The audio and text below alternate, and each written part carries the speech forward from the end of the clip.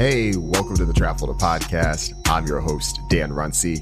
Today we're going to switch it up a bit. There's no interview, but we're going to talk about two topics briefly. First, we're going to talk about Jay-Z selling 50% of his Ace of Spades champagne line to LVMH. And second, I'm going to do an audio version of my most recent essay on TikTok. The essay has made the rounds. It continues to make the rounds. And it's always good to have an audio component for that, especially for the folks who may not have gotten a chance to get to it. So first, let's start at the top with Jay-Z. So earlier this week, the news broke that Jay-Z sold 50% of his Ace of Spades champagne company to LVMH. And this is a big deal for a few reasons. First, just the sale itself. This was at one point the most valuable asset in Jay-Z's portfolio. Forbes had valued this champagne company at just over $300 million a few years ago when Forbes had announced that Jay-Z was a billionaire. On Meek Mill's What's Free, Jay-Z himself had valued the brand at half a B or $500 million. He had that line where he said 100% of Ace of Spades, half a B. I think that's how the line goes. But, you know, there could be some inflation there. There's also could be some conservative estimates there on Forbes, but I feel pretty confident that the valuation, at least at that point, was somewhere between 300 million and 500 million. So to sell 50% of that is a huge deal, especially considering that this is a brand in many ways that started in 2006.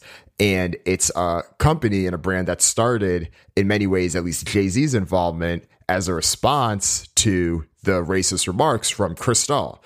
So anyone that has listened to Jay-Z for years has known since the Reasonable Doubt days, he had been repping and throwing plenty of props and prominently featuring Cristal in all of his music videos, whether it is, Excuse Me Miss, where he's talking about, you know, it's not just Cristal, it's Cristal. And pretty much any Jay-Z album that there was leading up to this point, there was a Cristal shout out. He was probably the biggest pioneer in hip hop.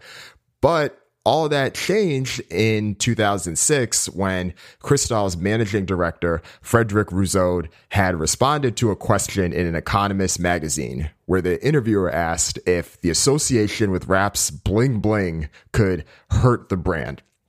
And Mr. Rousseau was quoted as saying, quote, "That's a good question, but what could we do? We can't forbid people from buying it. I'm sure Dom Perignon and Krug would be delighted to have their business." End quote. And you could imagine the type of response that got. I think for a lot of people, especially in that have been following the hip hop generation, their first exposure and knowledge to Cristal was through hip hop. And here is the person that is leading this brand disregarding this culture. Of course, this is not the first time that this has happened in hip hop. There were rumors of it happening with Tommy Hilfiger in the past. Timbaland had plenty of challenges with how they had shown respect to so many of the hip hop artists, especially those in New York in the 90s and the late 80s that were repping Timbaland. So it comes with the territory. But what was different about this one is that Jay-Z took a stand. After the interview came out, he said, "I view his comments as racist and will no longer support any of his products through any of my various brands. The 44 Club will now exclusively carry Dom Perignon and Krug as its high-end champagnes." But not soon after Jay-Z made that statement, he then was able to get involved with the launch for Armand de Brignac and had got 50% of it and then had prominently featured it and made a point to tell people in all of his songs that we are done with Cristal. This is what we're moving on to now. So if you remember the Show Me What You Got music video, Jay-Z had repped it there. There was also another song on Kingdom Come where he talked specifically about this, and he continued to do this even as late as 2009. I think there was that song on Blueprint 3, On to the Next One, where he was like, "Used to drink Cristal, but the motherfucker's racist." It was something like that. But Jay-Z clearly set the tone, and it's kind of fascinating if you look back on it. Jay-Z literally said, "Nah, we're done with Cristal." And the rest of hip hop culture was like, "Bet." And it never came up again in another hip hop song or music video or anything like that, at least from my knowledge. There are, of course, plenty of other things that Jay-Z tried to dead or stop that didn't quite work that way. we all know that Death of Auto-Tune did not go according to plan, but it is still very impressive what he was able to do from the Champagne perspective. So as I mentioned, he had 50% of the brand initially in 2006. By 2014, he was able to acquire an additional 50% stake to then own 100% of the company. And at the time, Forbes had valued his 50% stake at around $50 million. So we could assume that the brand was worth at least $100 million in 2014. So if you fast forward then to 2019, from what Forbes valued it at, is worth over $300 million. And even if we conservatively assume that it's still worth the same that it is then, that is a pretty nice exit. So Jay-Z at a minimum was able to get at least $150 million from this deal. And then that can be used to all of the other ventures and all the other businesses that he's done. Point that may seem a bit frustrating is that it really didn't hurt Cristal as a business. I think Cristal has still been fine. If you look up all of their sales, the boycott from hip hop didn't necessarily hurt them. But in some ways, the respect had already been, and the platform had already been provided, right? Jay-Z and plenty of others had spent so much time in the mid, late 90s, early 2000s repping this brand that it already had the awareness. So it's not as if the shift necessarily happened from that perspective. Cristal is a pretty big business. So even though it didn't necessarily hurt the company, I think there was still symbolism in the fact that Jay-Z was able to use it as a leverage point to create something from himself. So shout out to Hove and all of what he's tried to push there. And I think we probably got to give him a bit more credit too for having some pretty solid exits. I mean, you look at him being able to sell 50% of Ace of Spades, the money he just got from that. And even if you go back 4 years ago when he sold 33% of Tidal to Sprint for $200 million, which valued the company at $600 million, which was more than 10x what he had bought Tidal for when he had relaunched the company as Tidal a few years back. So even though Tidal has had plenty of challenges, there have been plenty of instances where Jay-Z has had success being able to truly leverage his brand and bring a company either from a obscurity or unknown place to something that is then worthwhile in the marketplace and then being able to make money from that. So salute to him, and it'll be interesting to see what happens with this deal moving forward. And now here's my essay on how more TikTok stars can succeed in the music industry. The social media app is a launchpad for music superstardom, but the record label pipeline won't work for every breakout star. 2020 was a wild year for TikTok. The company's rapid rise came with geopolitical pressure, CEO turnover, record label disputes, and censorship complaints. TikTok had more drama than James Harden and Daryl Morey in a Houston Rockets offseason.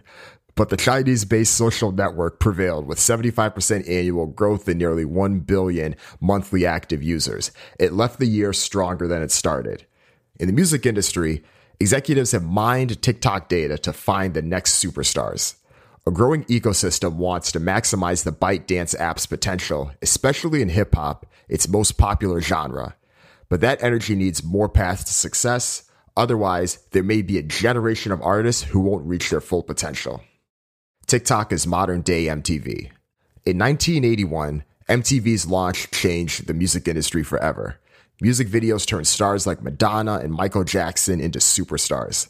MTV became the music industry's marketing channel to sell more albums. It was a commercial and cultural phenomenon. I Want My MTV was a lifestyle. TikTok has that similar influence on today's culture. It's not the home for traditional music videos that YouTube currently is. But YouTube didn't change how artists make music. It just made music videos on demand. TikTok learned from Vine, RIP, and built a platform that rewards user-generated content focused on music. As a result, artists are encouraged to make catchy tunes and dances that fans can easily replicate. It's a two-sided relationship that led to Drake's Tootsie Slide, 24 Karat Golden's Mood, and brought back Southern anthems like Ying Yang Twins' Say Ah Ya Ya. If TikTok expands to 3-minute videos, which is something that it rumored doing, it will be the perfect length to include full songs, not just sound clips. The TikTok wave has been called out for its gimmicky nature, but critics said the same about MTV. Here's music attorney Michael Guido in a 2004 interview with PBS. Quote, I think MTV was the beginning of the end for the recorded music business in that it solidified a mindset that exalted marketing over substance. It made the record industry a one-trick pony. It became only about a 3-minute single and a visual image, and if you don't have the 3 minutes, you are over. Once that quarter was turned, we started on the path that led us to this moment here where kids are treating music as disposable. MTV, end quote. MTV helped the music industry more than it hurt it, and the same will be true about TikTok. Disruption always attracts both critics and enthusiasts. It's part of the game. Rising stars need more than the established stars.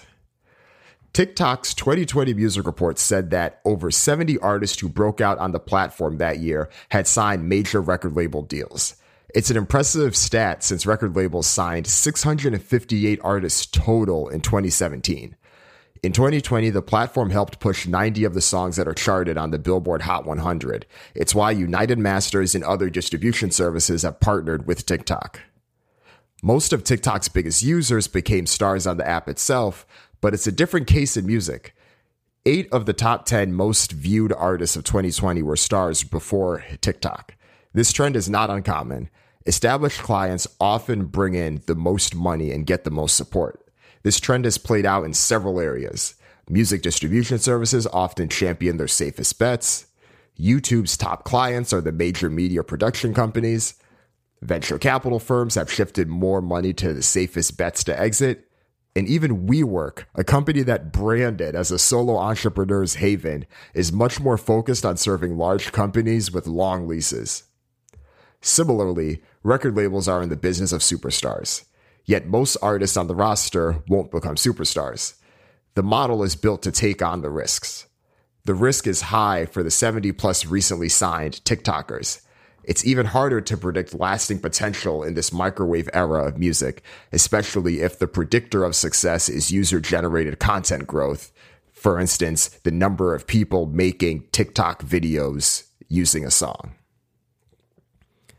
For most aspiring artists, TikTok growth alone won't cut it. Here's TikTok's former director of music content and artist partnerships for North America, Mary Romani, who now works at Triller, by the way, in an interview with Billboard. Quote, when a song is having a moment in the app, the first thing we always recommend is to share TikTok content on their socials. Just stay consistent and engaged. We really try to encourage artists to stay active between spikes to maintain their growth and connection, end quote. Cross-promotion helps, but there's still some disconnect between TikTok and other platforms. Jason Derulo and Iggy Azalea peaked years ago as major label artists, but they've won on TikTok. They highlight the optionality and comeback potential that the platform offers, but they also show the need to segment artists and match them with the best opportunities. The TikTok to major label pipeline should not be a one-size-fits-all goal. The TikTok pipeline needs to be segmented. There are 3 broad groups of TikTok success stories. The first group is for artists like Drake. He breaks records on TikTok, but he also breaks records in streaming, Billboard charts, and concert tours. His success subsidized other artists on Universal Music Group. The only place that Drake can't win is at Tyler, the Creator's Camp Flog Gnaw Carnival when they boot him off stage. Otherwise, the Toronto Raptor is platform agnostic. The second group, though, is for artists like Megan Thee Stallion.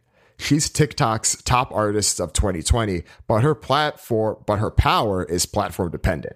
Hot Girl Meg gets tons of coverage, but her 2020 debut album, Good News, sold just over 100,000 units in its first week. It sold less than Drip Season, the debut album from Gunna, her 300 Entertainment label mate. Gunna's got talent, don't get me wrong, but he's not out here on the cover of Time magazine like Meg. If Gunna makes the record label more money than Meg Thee Stallion, but Meg is number 1 on TikTok, then the strategy for Meg Thee Stallion Inc. has to be different than for Gunna, the Young Thug protege. Her primary metric of success should not be album sales. The third group is for TikTok artists who have the potential to be like Drake or Meg, but the verdict is still out. The TikTok to record label track is imperfect since most labels are built to groom artists like Drake. That means Meg, an artist on her path, may be leaving money on the table elsewhere. and I drew a visual in the actual article that shows how the TikTok to record label pipeline looks. The challenge, though, is that some of the stars who wind up in that everyone else bucket, who don't become stars or superstars based on the traditional pipeline, could become the next Megan Thee Stallion if they had a little bit support. There's an opportunity for new TikTok-focused indie record labels and distributors to meet artists where they're at. These companies would be specifically built for artists who gain early traction on TikTok, Triller, or other short-form video user-generated content platforms. The new companies can hone their strategy, monetize their songs that pop on TikTok. They can still sell albums, EPs, and mixtapes, but it's only one piece of the pie.